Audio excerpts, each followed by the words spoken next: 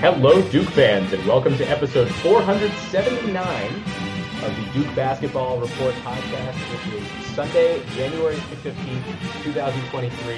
Happy birthday to Martin Luther King Jr., but more importantly, only for the purposes of this program, happy birthday to our friend Jason Evans, who turns, I don't know, what do you want to be, 45 today? Jason? 21. Wow, 45. I fondly recall those years. No, I'll be honest about my age. I'm not one of those people who hides it. I am 56 today. And what do you do at 56? You sleep till 11. Wow. It was glorious. Yeah. I slept in. I really slept in. My wife made me breakfast. We went out. We had a nice walk with our dog, and tonight we're going out to a very nice dinner. And in between, I'm recording a podcast with you guys. Wow. There you go. Incredible. Donald Wine does not change age today. He changed age about, a month and a half ago. So, Donald, how are you just spending your Martin Luther King Day weekend? Yeah, I'm just enjoying it. It's nice and crisp outside. So I went to watch some soccer earlier, and now we have to discuss some basketball, which if everyone watched the game yesterday, this is going to be not the funnest of podcasts, but we are going to have fun in honor of Jason. We're going to have to figure out a way to make it fun for Jason. You know what? You know what, Donald? I wonder, I'd be interested in hearing from you guys, even before we get to, what was good, what was bad, headlines and all those stuff. Do you feel negative about that game or positive? Because, look, NC State, Wake Forest, I felt negative. I was like, oh, I'm not so sure. I actually saw a lot to like in that game. I think it's both. I'm ready to talk about it because Jason, I was honestly wondering the same thing. And by the way, for this recap, we have a little bit of extra perspective today than we usually do because Jason was able to attend yesterday, sit in the press box, and do some post-game sound. So we will have content directly from both Jon Scheyer and Brad Brownell from this one because Jason was in the press conference after the game, and he was able to take in this thing live at Littlejohn.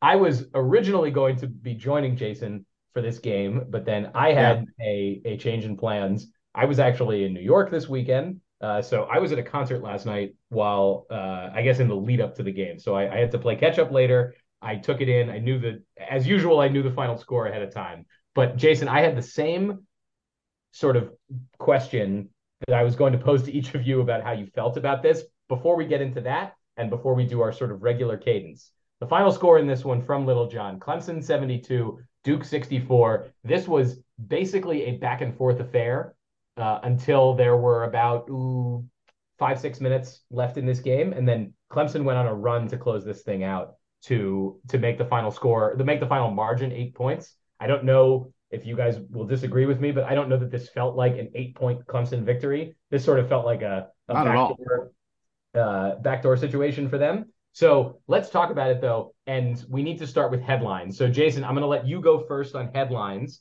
and we'll also sprinkle in a little bit of listener thoughts here as well.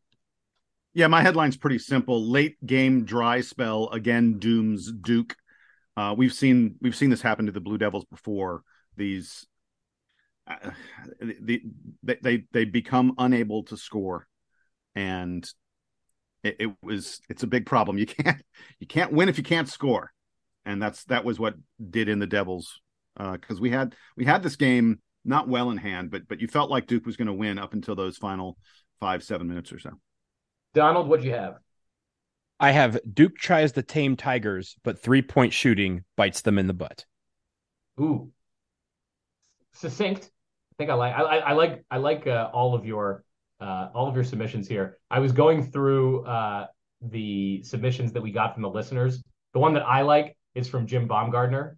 There's no water near Death Valley. Scoring drought fatal for Duke. That's basically how this game ended. So I'm going to accept that one. The other one that I liked here was from John Wiener. Shot selection sinks Duke.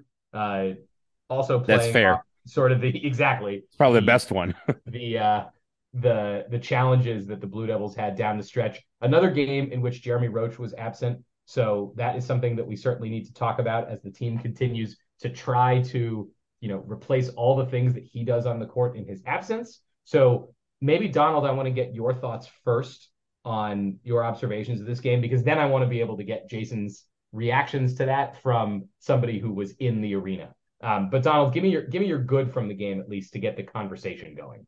Well, you have to start with Kyle Filipowski. I mean, 18 points, 14 rebounds, 5 of them offensive.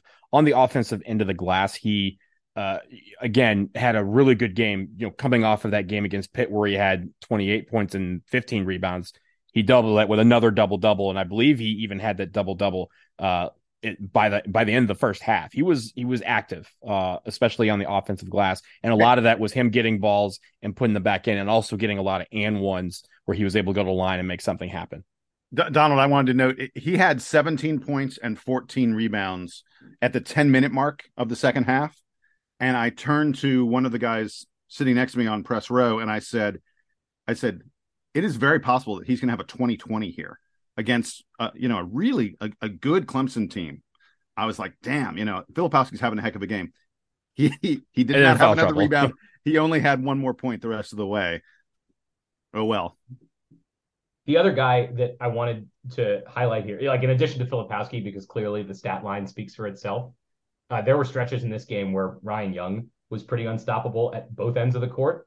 And we talked in the preview a lot about how, this was going to be a matchup, like an interesting matchup of front courts. Ryan Young made a few really great defensive plays and had nifty offense to the point where, like, there are moments where I'm watching Ryan Young play and I'm like, if Ryan Young could run a little faster and jump a little higher, he would be an actual star in college basketball this year. Unfortunately, he's just like a little too limited. But there was I'll spoil you guys. My favorite play from this game is there was a moment in the second half where Clemson was sort of like on the break. They didn't quite, it was clear they like don't have a great plan when they're on the break, but they were on the break. All the Duke guys are running back. They're sort of on their heels. And I thought, I don't know how Clemson's about to score, but they're about to make a big basket here. And the play ended with Ryan Young blocking a shot that was like one of the Clemson players sort of driving at the hoop just to stop the scene and force them to reset. And it was an incredible amount of discipline and coordination on Ryan Young's part to be running backwards, but also to be like getting in a good enough defensive position to block the shot while not committing a foul. And so, I don't know that it shows up in the stat line the same way that it does for Filipowski, but there are so many things that Ryan Young is doing to protect this team from letting things get out of hand, because on the defensive side, Duke is sort of not living up to, I think, overall, its promise that at least I was expecting early in the season. Jason, I want to come to you on the good, and I don't know how much good Duke fans can take from the fact that the environment in Littlejohn seemed to be pretty awesome last night for an ACC road tilt. Probably at least a good learning experience for the Blue Devils. But tell me both what you liked about this game and maybe your impressions from maybe one of the ACC's sort of forgotten but really good venues. Yeah. So okay. So I'll diverge from the good and talking about the game to give you sort of the atmosphere and observations from being there. The first thing I want to mention is I got to give a little shout out to Duke Fox. By the way, that's not like a nickname. I think his first name actually is Duke. But this was hysterical. So at halftime, I went to the concession stand, get a drink, get a hot dog, get some candy, nourish myself as the thing goes. And as I'm walking back toward where the press area is, some guy says, "Jason?" And I'm like, yes, hi. Do I know you? How do you know me? So he goes, hi. He was there with his son. He goes, "Hey, my name's Duke Fox." He says, "I'm a huge Duke fan." They're both wearing their Duke t-shirts and stuff. He introduced me to his son, who seemed a little starry-eyed. You love to see that, especially given that our faces are irrelevant. Yeah. So what he said, I was like, "How did you know it was me? How'd you pick me out?" He said, "Well, on the last podcast, you and Sam were talking about, Googling yourself and do you show up on a Google search?" He goes, "I did a Google search and your face showed up. So I knew who to look for." I think a few years ago on the DVR forum, I think you posted all of our LinkedIn photos and asked I did. Yes. People could identify who each of us were. Right. Yes. So I guess that's sort of stalking. He was prepped for where I would be, you know? He was cool about it, and he admitted it. And in his email to us afterwards, I think he acquitted himself well. So Yes. I thought this was totally appropriate and normal. Yes, and a great guy. And look, we always talk about the fact we love when folks who are fans of the podcast find us, hear us, whatever it may be, recognize our voice and say hi. It gives us a great thrill. So I just wanted to shout out Duke Fox. He was a good guy. By the way, he and his son drove from Bloomington, Indiana to come to this game. Big Duke fans. They drove he said it was 18 hours or something absurd like that. Something crazy about how far they'd driven to get to this game. Wow. Just amazing on their part to be there. I'm sorry that the result wasn't better. A couple other things I wanted to note about Clemson. First of all, about the crowd. You mentioned this. I thought the crowd was kind of lame in the first half. They were not super energetic. They seemed to me to be a reactionary crowd as opposed to a crowd where they try and give the team something. That's a huge difference. A crowd where there's a big play and they all scream, great.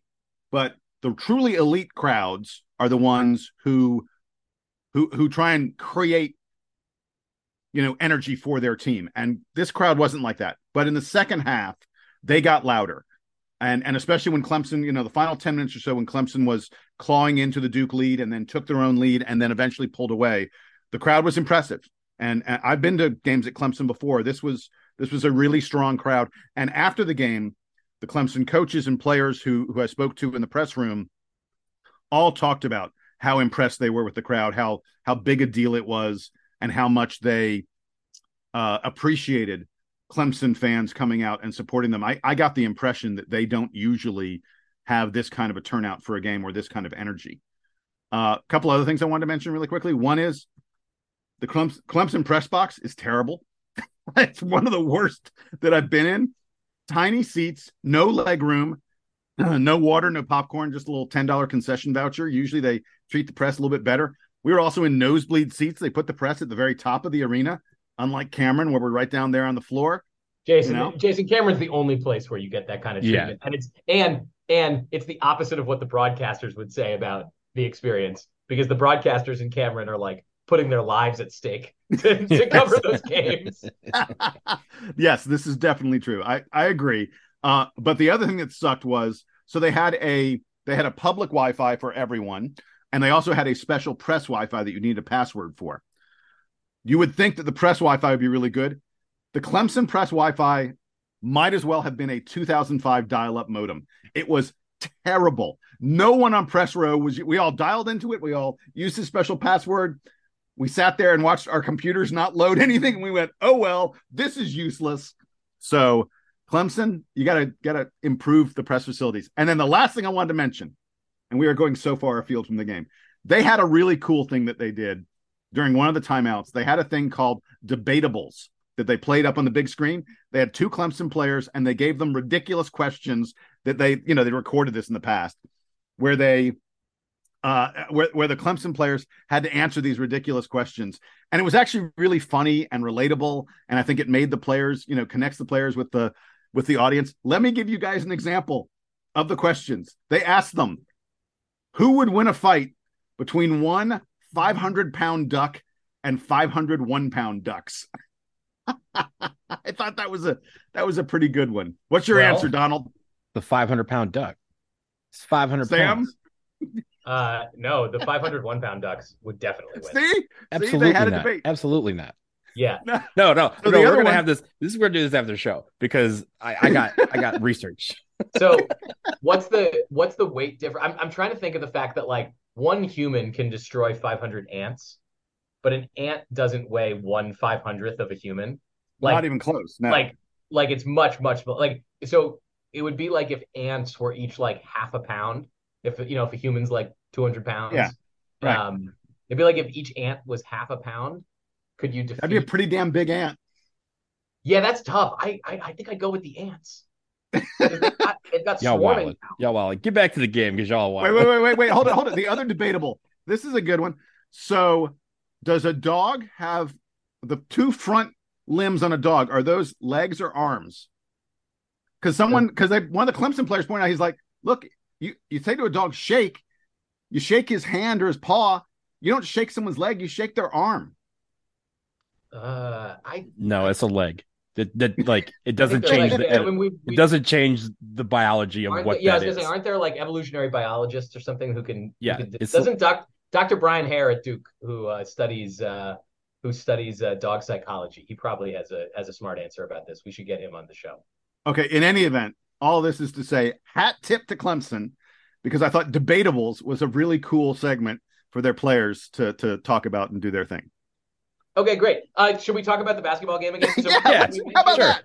no, that's great. I love this, and obviously we need to know what it's like. I still haven't been to Little John, so Same.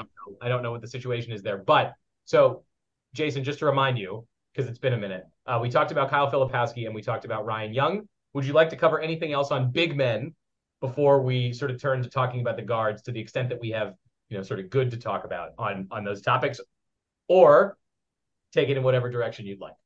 I want to talk about big men. I think you were very accurate to sent me in that direction, because I felt that our offensive rebounding was really elite in this game. There were times where our best offense was Kyle Filipowski or Mark Mitchell sort of tossing the ball at the rim and then grabbing their own rebound. They must have done that like at least 5 or 6 times during this game. And it was something that Clemson really struggled with. In the pregame, we talked about the fact that Clemson is an elite defensive rebounding team. I mean, one of the best defensive rebounding teams in the country. And yet Duke was still able to get 35% of our misses as offensive rebounds. That's a really good sign for this team. That is something that this team has shown all season long that they are great at. It had started to decline a little bit lately, and the fact that it has come back this week, I think, is a really big deal. Offensive rebounds tend to be shots that you hit because they tend to be very close. Duke needs help hitting shots, so for us to be getting offensive rebounds like that was a really, really big deal. I also thought Derek Lively continues to progress. I mean, we're talking about big men. Yeah, Kyle Filipowski had a great game, but I thought Lively is getting to the point on defense where he is really controlling that end of the floor. He is able to guard anyone. I don't care if it's a 5'10" lightning quick point guard. I don't care if it's a 6'11", 7-foot behemoth. He's able to guard anyone on the opposing team. There are just very few people in the world, not just in college basketball, in the world of basketball, who can do that the way Lively does. Look, he's completely lost on offense. I get that. But for half of the game, he is having a major, major impact. He's got to get better at figuring out how not to foul when he doesn't get a blocked shot. He's got to get better hands on his rebounds. He's got to learn to rebound out of his area. But I'm seeing progress from him every single game. He's a terror on defense. And I want to point something out. Despite playing only 14 minutes in this game, he led Duke in plus minus. He was +4. This only days after that Pitt game where he had an absurd plus minus. He was like +16 playing 12 minutes or something like that. I don't know what you do with him on offense, but at the moment, Duke is significantly better on defense when Derek Lively's on the floor. Only a week ago, that was not the case. That has been the case this week. And if that is a fact moving forward, that's a big deal for this team. And these are two of the more important games that Duke is. Pittsburgh and Clemson are both teams that are in contention for first place. Clemson is currently in first place in the ACC, and Pittsburgh is fighting for it. So if he's going to play that well against the best teams in the conference, then that's one of the guys you have to lean on. Duke has another tough one coming up in Miami, who's another good team in the conference. That's coming up in a week, so they get more shots at sort of demonstrating who's kind of top dog here.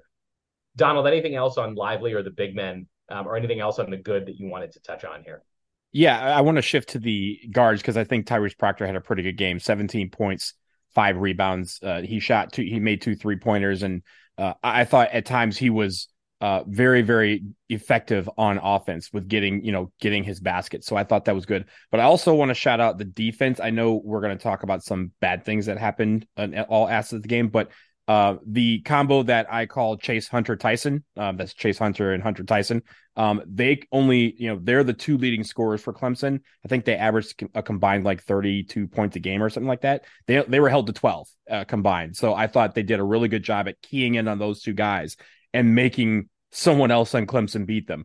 The only problem was someone else on Clemson decided to step up. His name was PJ Hall. But I do think keying in on two of the big defensive matchups that you have, and neutralizing them really makes the team effective and gives you a chance to win, because as you mentioned, this was a back and forth game, and it was because the two guys that Clemson normally relied on were pretty much ineffective at large stretches of the game, held by our defense, and they had to find another way to win. This is where, as a young team, we are going to learn, okay, once this happens, how do we neutralize the rest of the team so that we can emerge victorious? On the topic of, was this a good game or a bad game for Duke? Acknowledging that it's a loss, right? This is what we were trying to get to at the beginning. I think a lot of what you just mentioned, Donald, is what tells me that this is still like a promising result for Duke. Lively continues to develop on defense. As you said, Jason, he's still kind of lost on offense, but a lot of other sort of periphery things are good here. And Jason, I'm going to ask you to talk more about this, but just on the surface, Duke only turns the ball over 11 times against a Clemson team that we said was going to be aggressive against Duke, and they're on their home floor.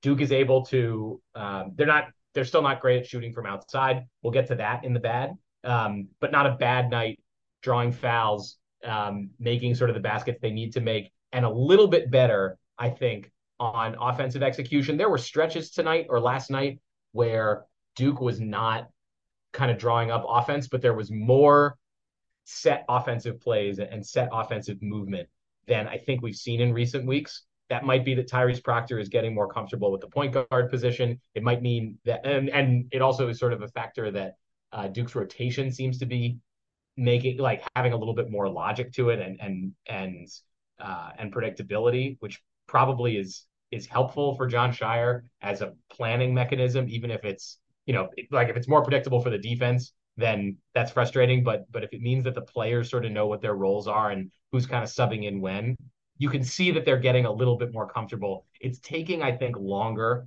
than Duke fans are expecting it to, because one, under Coach K, there was like already sort of a plan in place. And two, there are that many more new guys in the program this year.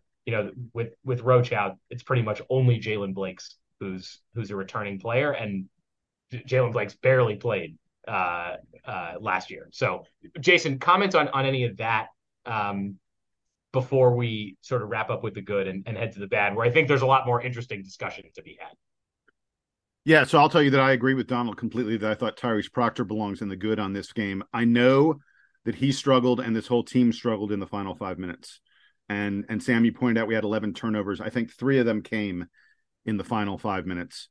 But that means that we only had 8 turnovers through, the first 35 minutes of this game, which is pretty damn impressive. That's a good number for this Duke team. And specifically when it comes to Tyrese Proctor, he's becoming more and more comfortable running the show. He had several really nice drives into the lane where he drew the defense to himself and found a teammate for a wide open shot. Now, let's be clear. We missed every single one of those wide open shots. We're going to have time to talk about that a little bit later on when we hit the bat. This Duke team is very, very, very, very bad at outside shooting. But Tyrese Proctor probably should have had an extra, 3, 4, 5 assists in this game if we'd hit even a reasonable percentage from the perimeter. I thought early in the game, and we talked in the preview about how good Clemson is on defense. Clemson came into this game as the number 1 defensive team in the ACC. Early in this game, Duke looked befuddled on offense, but and Clemson was contesting everything. We were taking bad shots, I thought, and there was no ball movement. After about, like around the 8-10 minute mark in the first half, Duke started moving the ball better. I love there were several possessions where we moved it in and out. We went inside and then kicked the ball out. There were even a couple of possessions where we did that 2 or 3 times, looking for just the right shot, looking to make the defense move in a way that gave us the advantage. The ball movement for like the middle 20 minutes of this game was some of the best I've seen from Duke all season long. I mean, this Duke team had a nice lead in the first half and at times in the second half as well. We were great over the middle 20 minutes of this game. And our shots were falling when we were getting that ball movement. It's when the ball movement stopped, when we tried to do everything one-on-one, that's when things clog up for us and when the offense starts to die. That and when we miss wide open 3-pointers again and again and again. But my major point is I saw a lot to like in this game. I think we can't shoot much worse from three than we did. And especially in the case of Tyrese Proctor, I feel like this kid is coming along, getting better at running the show. And when we have a Jeremy Roach back, who brings a little more offensive creativity, a little more calm and poise, I think this team could really start to progress along where we think they should be. And last thing is, games in January, not that they don't matter, but they kind of don't matter. I mean, we're not going to remember this game if this Duke team continues to progress and play better and better. It's not going to be a game that matters in the long term. I would rather take your lumps, try and figure things out in January than I would in March. And that's why I think when you asked earlier whether this was a good game or a bad game, I said both, because for me, any loss is a bad game. Like, I don't like losing. I know you can learn a lot in a loss, and I don't like learning that way. I obviously like learning with wins. But at the same time, I do think, as we've just discussed over the last 20 minutes or so, that there were a lot of positive takeaways. And it's not necessarily about, the loss part, but it's how you grow from it and how you build from it. And we saw some really good things. Now, we saw some things that definitely need to be worked on over the next week as we prepare for Miami. But there are definitely some ideas where, again, we had 15 offensive rebounds. We held the one of the best 3-point shooting teams in the country to like 18% from three. Like, we did some good things on offense and on defense. We just need to figure out a way to put it together. So it's a mixed bag. You take the good with the bad. And that's why we do this in the format that we do it on this podcast. So, guys, let's take a quick break. We're going to come back, talk about the bad, and then we do need to wrap up the week for Duke basketball and hand out our Player of the Week awards. So stick around. We will be right back.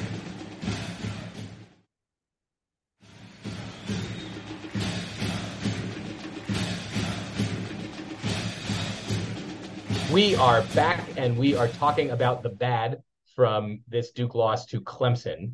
And I think the first thing that stands out, it's something that we have unfortunately talked about a lot this season, and is probably the easiest headline from this game, is the shooting. 3 for 20 is the 3-point effort from Duke in this game. I know Donald mentioned that Tyrese Proctor hit a couple of threes, but on the night, 2 for 9. And unfortunately, the rest of the team was sort of looking very similar, clanging basically every shot that they got from beyond the arc. Mark Mitchell had one. Let's be clear. If the rest of the team also went the equivalent, it would have been better, right? We would have won this game. Mark Mitchell had one 3-pointer that where he was just a foot on the line, so they had to count it as a 2. That would have also slightly improved the final score and the 3-point shooting line. But another game where Duke doesn't shoot very well from 3, and Jaden Schutt remains chained to the bench. So I want us to very quickly have this conversation, because we got it in a couple of emails. The one that I think put it very succinctly was from James Allen that we heard. He said, it's clear that for whatever reason, Scheyer will not play Schutt at the moment. I think most Duke fans, myself included, believe in his ability to make the 3. At the very least, is it wrong to think in certain situations it's a mistake not to play him, such as end-to-half situations with a final shot late in the game when you desperately need a 3? I believe in Coach Scheyer, but I just don't understand. So let's do this topic very quickly. I know we've touched on it a lot, but I want sort of each of your latest and greatest thoughts on the 3-point shooting and the fact that Jon Scheyer is not playing supposed 3-point specialist Jaden Schutt, even at this point, which seems like it could be sort of a borderline dire situation for shooting for Duke. Donald, I'll let you take this one first. So I don't know what needs to happen for our shooting to improve, because Jason, like you mentioned in the good section, there were times where we had wide open shots and just didn't make them. And we're not taking bad 3-pointers. We're not taking bad 3-pointers. We're not taking bad 2-pointers. We're just not taking bad shots. Or shot selection at times, shot selection and actual shot taking, I think, are two separate things. But I do think the shots that we are taking are for the most part pretty good. We're just not making them. And that's a confidence issue that you just can't, the terms is shoot or shoot. Shooters have to shoot their way out of slumps, and that's just the only way you can do it, because every single time you miss, you just get further and further into a funk until you start making shots. We've had this over the years. I mean, we had the notable Jack White, stretch where he went basically half the season without shooting a three. And then lo and behold, Sam and I go to a game together and he hits like 5 in a row. And all of a sudden he's back and he's hitting threes the rest of the time. So you have these moments in times during each season where people are going to go in slumps. You usually don't do it all together. And I think that's the problem, is everybody on the team is having their shooting slump together. And it's unfortunately lasted for a couple of months now. And I think when it comes to the 3-point shooting, we're a team, and this is what it is in college basketball. Everyone hits threes, and that's how you get back into games. That's how you put games away. It's about hitting those threes. Those are momentum shifts. Those are backbreakers for the other team. They're, for your crowd, they're going to get amped and energized into it. So I don't know what the answer is.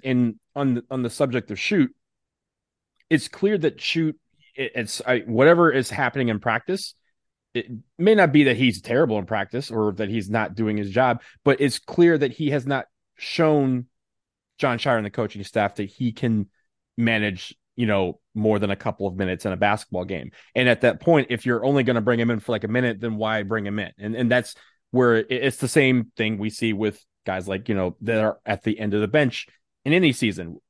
Some guys are going to get in, they're going to have their 10 minutes every single game. And at a certain point, you're like, unless one of these guys is hurt or in foul trouble, there's no reason to bring this guy in for just 1 minute. So I don't know what has to change for Jaden Schutt to see the floor more. And again, we've only seen him in spot stretches this year. So it's unclear to me, even if we gave him 15 minutes on Saturday, what would he do with it? That would be the biggest question. Is I don't know what he would do with 15 minutes of basketball. It's not that he's guaranteed to come in and shoot 9 for 10 from three, and all of a sudden people go, our ills are cured. He could come in and he could just as well be a part of the shooting slump, just like the rest of the team is right now. But to send it to Jason real quick, Jason, the question from the listener is, Jaden Schutt doesn't have to take 10 threes a game. The question is, why isn't he even taking 2 threes a game? Well, and more to the point, and I said this a couple weeks ago on our podcast, I think that having Jaden Schutt in the game would create more spacing for guys to take the ball to the hole and do other things. The opposition is not unaware of who Jaden Schutt is or his reputation or the fact that he's already hit threes at a pretty good pace on this season. If he comes in the game, they're going to be like, wait, we need to pay a little bit of attention to that dude. We cannot let him sit all alone on the perimeter. The bottom line is, as Donald alluded to, we don't know. We're not in practice. The practices are not open. They're not, they don't give us access to it. So we don't know. I'll tell you that I regret not asking Jon Scheyer in the post-game press conference. We're going to, in a minute, we're going to get to some of the post-game sound that I recorded and some of the questions that I asked of Jon Scheyer and Brad Brownell. And I didn't get to ask like multiple questions. That's not the way these press conferences work. You get one and then you're done. You might get one. Yeah, maybe. Yeah, right. Not everyone does get one. And I knew what I wanted to ask. And like I said, we'll get to it. I somewhat regret not asking about Jaden Schutt, but I think we know Jon Scheyer would not have given us. He would have said, "Hey, Jaden's working really hard in practice, and we're hoping to find a role for him." Blah blah blah, and give us some coach speak. I don't blame him for saying that. I don't know what else he could say. He's not going to go, "Oh yeah, oh wait, I completely forgot Jaden Schutt's on the bench. What am I thinking? Oh, that's not going to happen.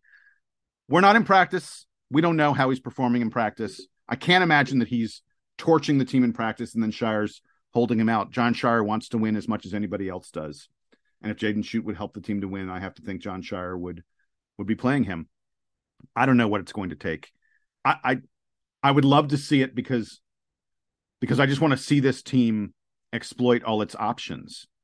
And currently we are so woefully bad from three that it is hurting our ability to win.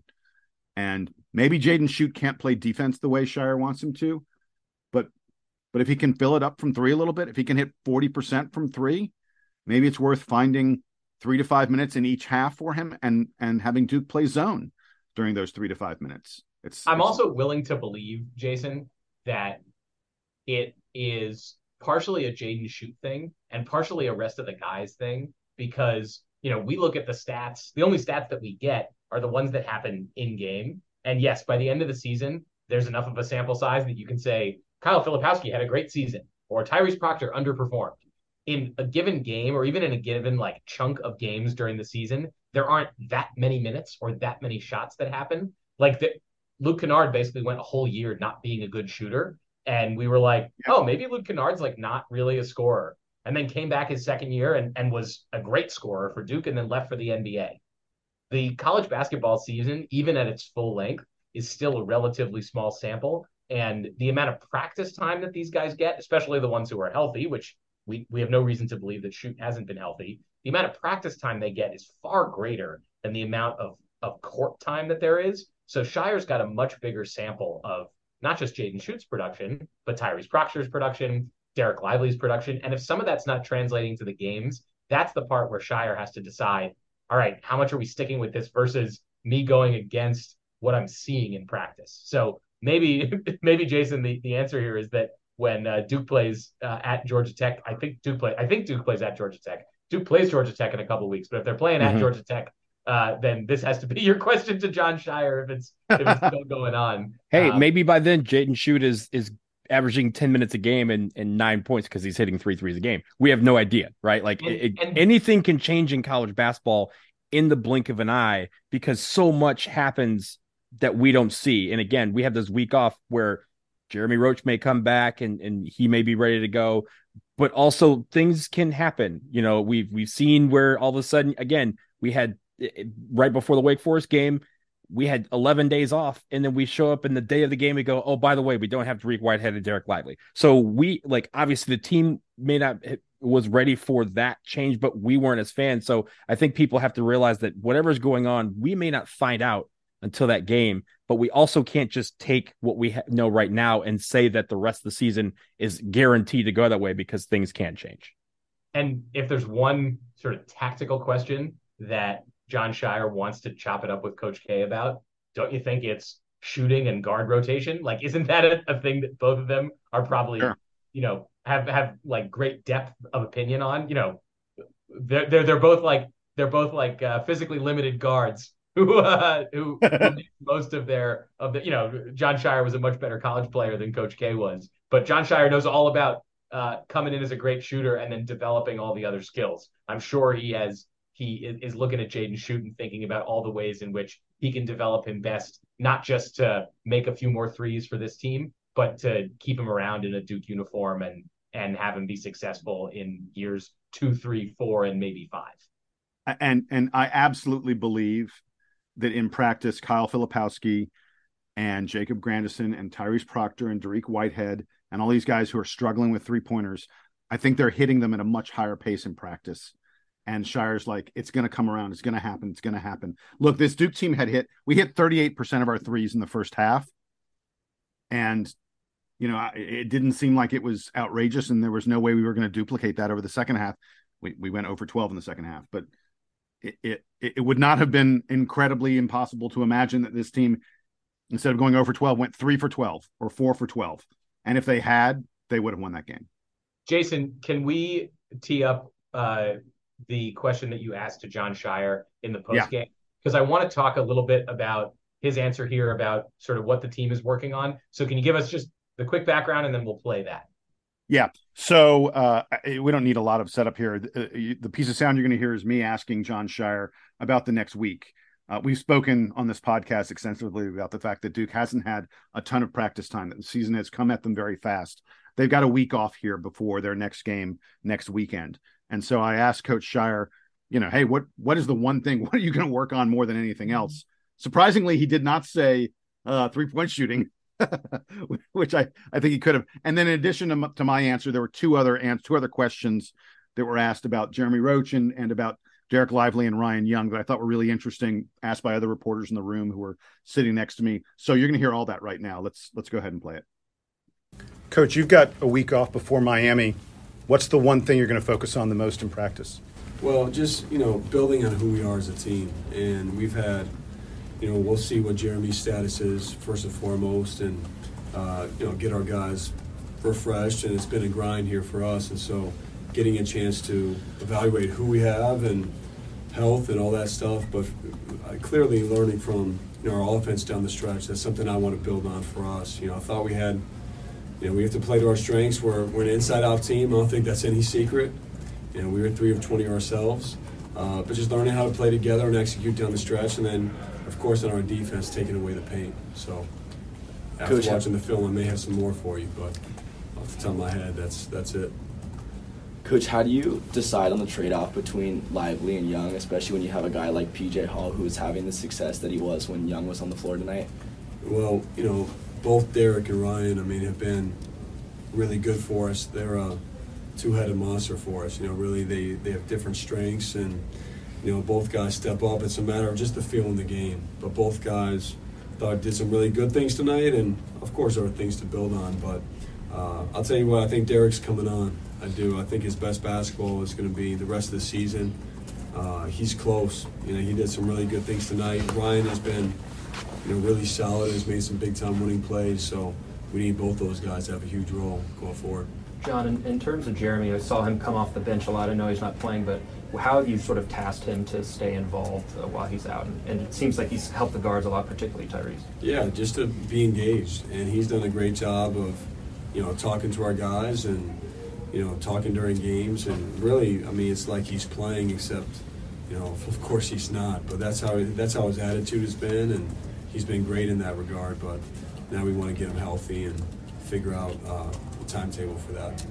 Given Jeremy's experience in high-pressure games in March last year, experience with the program, do you think you missed that little bit of leadership and experience when the game got close and really tested today? Yeah, look, of course we did. And that's where I'm proud of our guys for coming to play and fighting. And, I felt we were in control for most of the game. But, it's a new experience. And that's no excuse.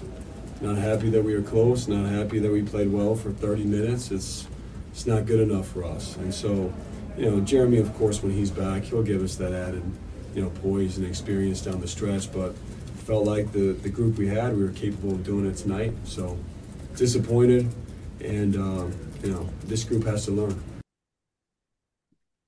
All right, Jason, give me your reaction to Shire's comments here about what the team is working on and the status of some of those other guys on the bench. Well, look, I whatever he says the team is working on, as I said in the setup, I think the fact that they have a week, and I don't know how many days they're going to practice, they'll probably, the team's probably going to take a little bit of time off. Certainly Sunday, my bet is they won't be practicing today, Sunday. But having even 3, maybe 4 days in a row where they can do nothing but practice, and perhaps practice harder than they have lately because they don't have to worry about sort of being worn down ahead of a game, Monday, Tuesday, Wednesday, Thursday, I think could really pay dividends for this team, whatever it is they work on. I think that offense probably is most of the focus, but whatever it is they work on, I think it's a really big deal for this club. And I love the fact that Shire talked about he can tell that Derek Lively is about to explode. I feel like I can too.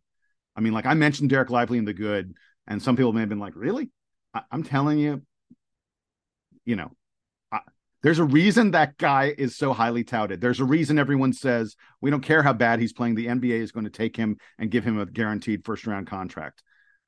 I think Derek Lively he's already elite at one end. I think we're going to start to see him, and I think this next week could be the week where it really begins. Do you feel, Jason, like because right now Derek Lively's averaging, 3-4 rebounds a game, 4-ish points a game. He's only getting like 1.5 blocks, which, you're averaging 1.5 blocks in college. You're doing a great job, but coming into very limited minutes. Yeah, we were like, oh, Derek Lively will have a couple of 10-5-5 games because he'll have 5 blocks in a game, and that certainly hasn't happened yet.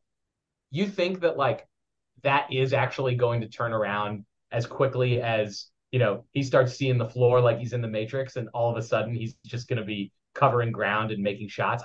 I'm not saying that's impossible, but you think that it could happen as quickly as in a game or two, from him averaging 4 and 4 to him averaging 10 and 8? I don't know about the rebounding because I've been very concerned. I think he does a poor job of rebounding out of his area, and I think his hands aren't great yet. I see balls that he puts one hand on and doesn't get, and I think given the size of his hands and given his reach, he's going to reach a point where at some point in his career where he will be grabbing those kind of balls. But you only have to go back 2 years. Mark Williams did this same thing. Mark Williams came almost out of nowhere. It was right around the time that Jalen Johnson quit on the team and left the team. And suddenly we're like, oh, let's see what Mark Williams can do. And it came out of nowhere. And remember in the ACC tournament that Mark Williams was an absolute beast, was best player on the floor for both teams when Duke played Louisville in that ACC tournament game.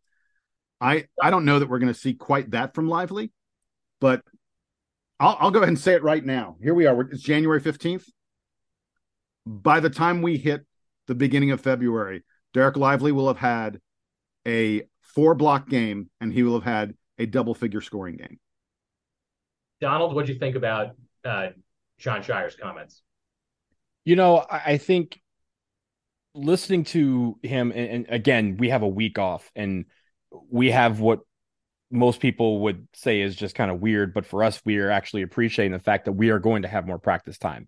We're going to have opportunities for guys to, figure out what's going on and for them to kind of, again, get back to basics, fundamentals, all the cliches you want to do, but they have a chance to kind of continue to gel together as a team and get some of these things in order. Hopefully you get Jeremy Roach back. Hopefully, again, one of these guys, like you said, maybe Derek Lively finds a way to emerge in practice and say, okay, I need to be the alpha, right? We've talked about who's going to be the alpha, who is going to, step up and lead this team. And I think also the physicality. These guys have talked about it. They've talked about the scoring droughts and, their post-game pressers and their pre-game pressers. They've talked about this a lot. Now they get to work on what they need to do to get out of these slumps.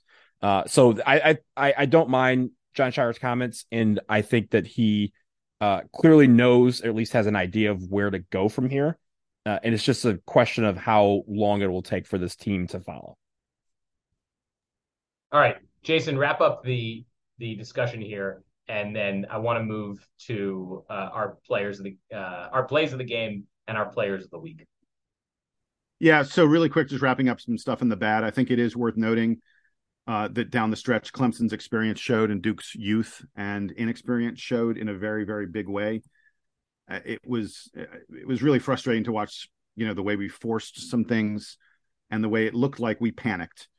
I don't know if they actually did panic. The guys may tell you that they didn't, but it sure looked like Duke was panicking a little bit down the stretch in those final 5 minutes. By the way, if you went to Vegas and you had Ian Shefflin out playing Kyle Filipowski in the final 5 minutes of this game, please take your 30-1 or 50-1 ticket or whatever it was to the payout window. It was absolutely shocking to me that Ian Shefflin, a guy who averages like 5 points per game, just was completely outplaying Kyle Filipowski in the final 3 minutes of this contest. It was I just can't even believe that.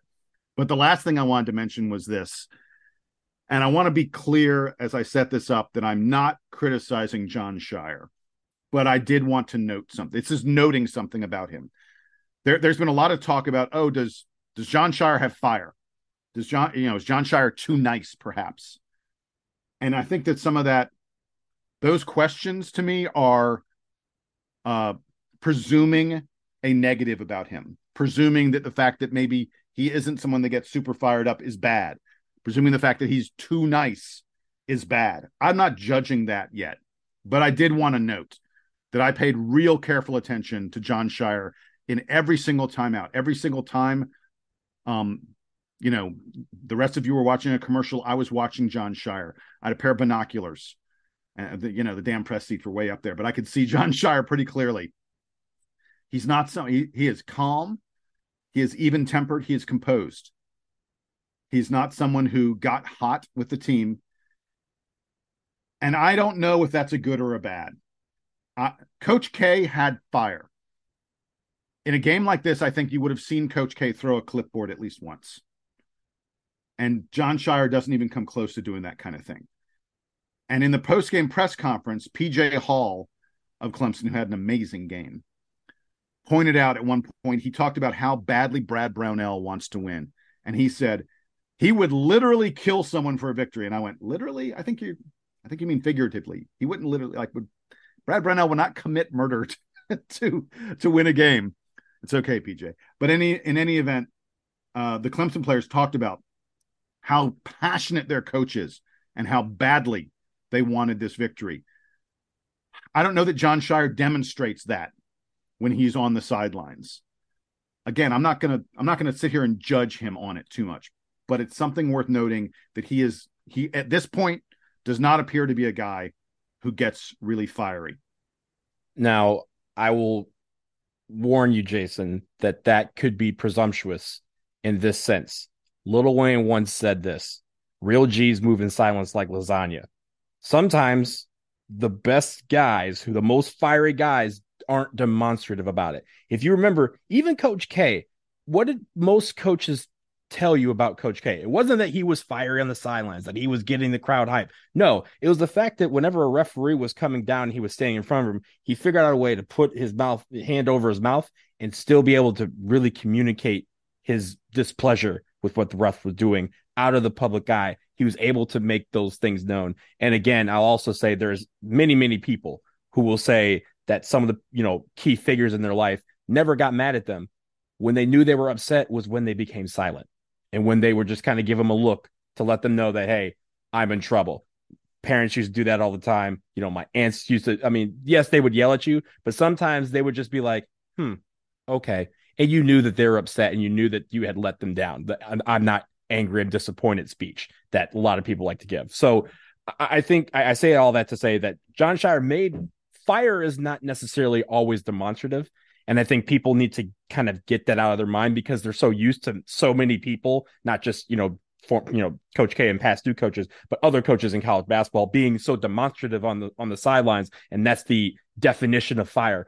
Some of the best coaches in the world have never had to raise their voice, and they've been able to get the job done. So I just say that, Jason, I know you were not presumptuous in that you were noting something, but I also want fans who are taking that to the next level to really hold back and make sure that they know that Jon Scheyer is one of the most competitive guys out there. We have seen this firsthand from time, and as a coach, he has not lost that. So let's keep that in mind. I am going to make one comparison that I think too many people have made for the wrong reasons, mostly because these two guys kind of look alike. But when Brad Stevens was coaching in college, you never saw him raise his voice, throw anything, or demonstrate any kind of serious emotion, even though he made it to 2 back-to-back national championship games and was in, was within a few hairs of pulling off one of the biggest upsets in college basketball history before leaving for the NBA, being a successful coach, and then transitioning to a front office. I don't know that Jon Scheyer is Brad Stevens. The fact that they kind of look alike is irrelevant here, but there is at least a recent example of a guy having a very even-tempered demeanor on the sideline. So I don't think you have to be Coach K to be successful. Then again, some of the most successful recent coaches have all been fiery guys, maybe with the exception of Tony Bennett. He's probably another good example of guy on the sideline who just, Jay Wright was sort of like this. So you either have to be skinny or really good looking, I guess, to pull this sort of thing off. And then one other thing I wanted to bring up was an email that we got from our old friend, Jamie Campbell, of course, former sponsor of the Duke Basketball Report before we institutionalized, if you will. We got a great email from him this week. So he pondered this same question, Jason. Is Jon Scheyer too nice? He's sort of referencing the fact that Duke fans are asking this. This was a conversation that was going on the DVR forum. Is Jon Scheyer too nice? Seriously. Duke fans don't know this guy. Give him a chance to succeed. The fact that he exhibits nothing but class and discipline on the sidelines is a good thing. And then let me pause real quick from Jamie's email to remind folks that Jamie Campbell is one of a number of people who regularly participates in the Coach K camp that they do over the summer, where you can pay to go, play with as a player with all the former players coaching. So this is what Jamie says. I know John. When I tore my calf at K Academy, I actually coached with Coach K or coached with him at the Coach K Academy for 5 days. And here's what I know personally. John is brilliant, compassionate, understands the X's and O's, has the ability to adapt, work himself to death, great attention to detail, blah, blah, blah. He continues to heap on the praise for Jon Scheyer. And he says he's the nicest of guys. I forgot one thing. As anyone who knows John will tell you, John is the fiercest, most ferocious competitor on planet Earth in everything. Ping pong, horse, cards, running sprints, everything. I have genuinely never seen anyone take losing so hard. It is part of his DNA. Maybe Johnny Dawkins is more competitive, but then again, maybe not. And if the Duke fan base is compelled to criticize John, then fair enough, criticize away. But I would respectfully ask that they pick something other than being, quote, too nice. Rant over, go Duke. So, again, these are not my words. Well said. These are Jamie Campbell's words. And we've heard stories about Jon Scheyer and Nolan Smith and the post practice scrimmage, not scrimmages, but one-on-ones, the pickup games. Like there's a psycho in there. He just doesn't show us. So look, I'm as fascinated by this whole thing as you two guys are, but we are running out of time. So we need to pick our plays of the game. We need to pick our players of the week. And Jason, I think, needs to go out to dinner for his birthday. So let's do our plays of the game. Jason, you were in attendance. Tell us your play of the game from this loss to Clemson. So I'm going to take both ends of the floor with about 3 minutes left in the first half. Derek Lively blocked PJ Hall in the post. I think Lively did not actually elevate to do it at all. He just stuck his hand straight up and blocked PJ Hall. And then Duke came down to the other end and promptly threw a lob to Derek Lively that he dunked in the basket. It was Lively demonstrating at both ends of the floor that he can be impactful. And that was my play of the game. Donald, what you got? I'm just going to make it easy. That was also my play of the game. It was a very, very cool display by Derek Lively on both ends of the court. I loved that play. I told you I was going with the Ryan Young block in the transition. It doesn't have an offensive component to it, but I love the way he stayed composed. And I hope that Duke is able, like we were saying, I think this whole episode, I hope that Duke is able to take a few really good things from this game and apply them to the rest of the 40 minutes to come up with a good outcome the next time out. I'll tell you this, if we had hit any one of the half a dozen three-pointers that Tyrese Proctor created by penetrating into the lane and then kicking it out, that would have been my play of the game, but we didn't hit any of them. But again, I thought Proctor, he did not, man, that dude should have had at least 4 more assists. All right, guys, we need to do our players of the week. So obviously a 1-1 week for Duke, a great win against Pittsburgh and an annoying loss to Clemson, although not a backbreaking one. So Jason, you're going to go first. Tell me why, for any reason, you're not taking Kyle Filipowski and his monstrous stat line this week. I am taking Kyle Filipowski and his monstrous stat line. It's not even a close call. It really isn't. He was dominant.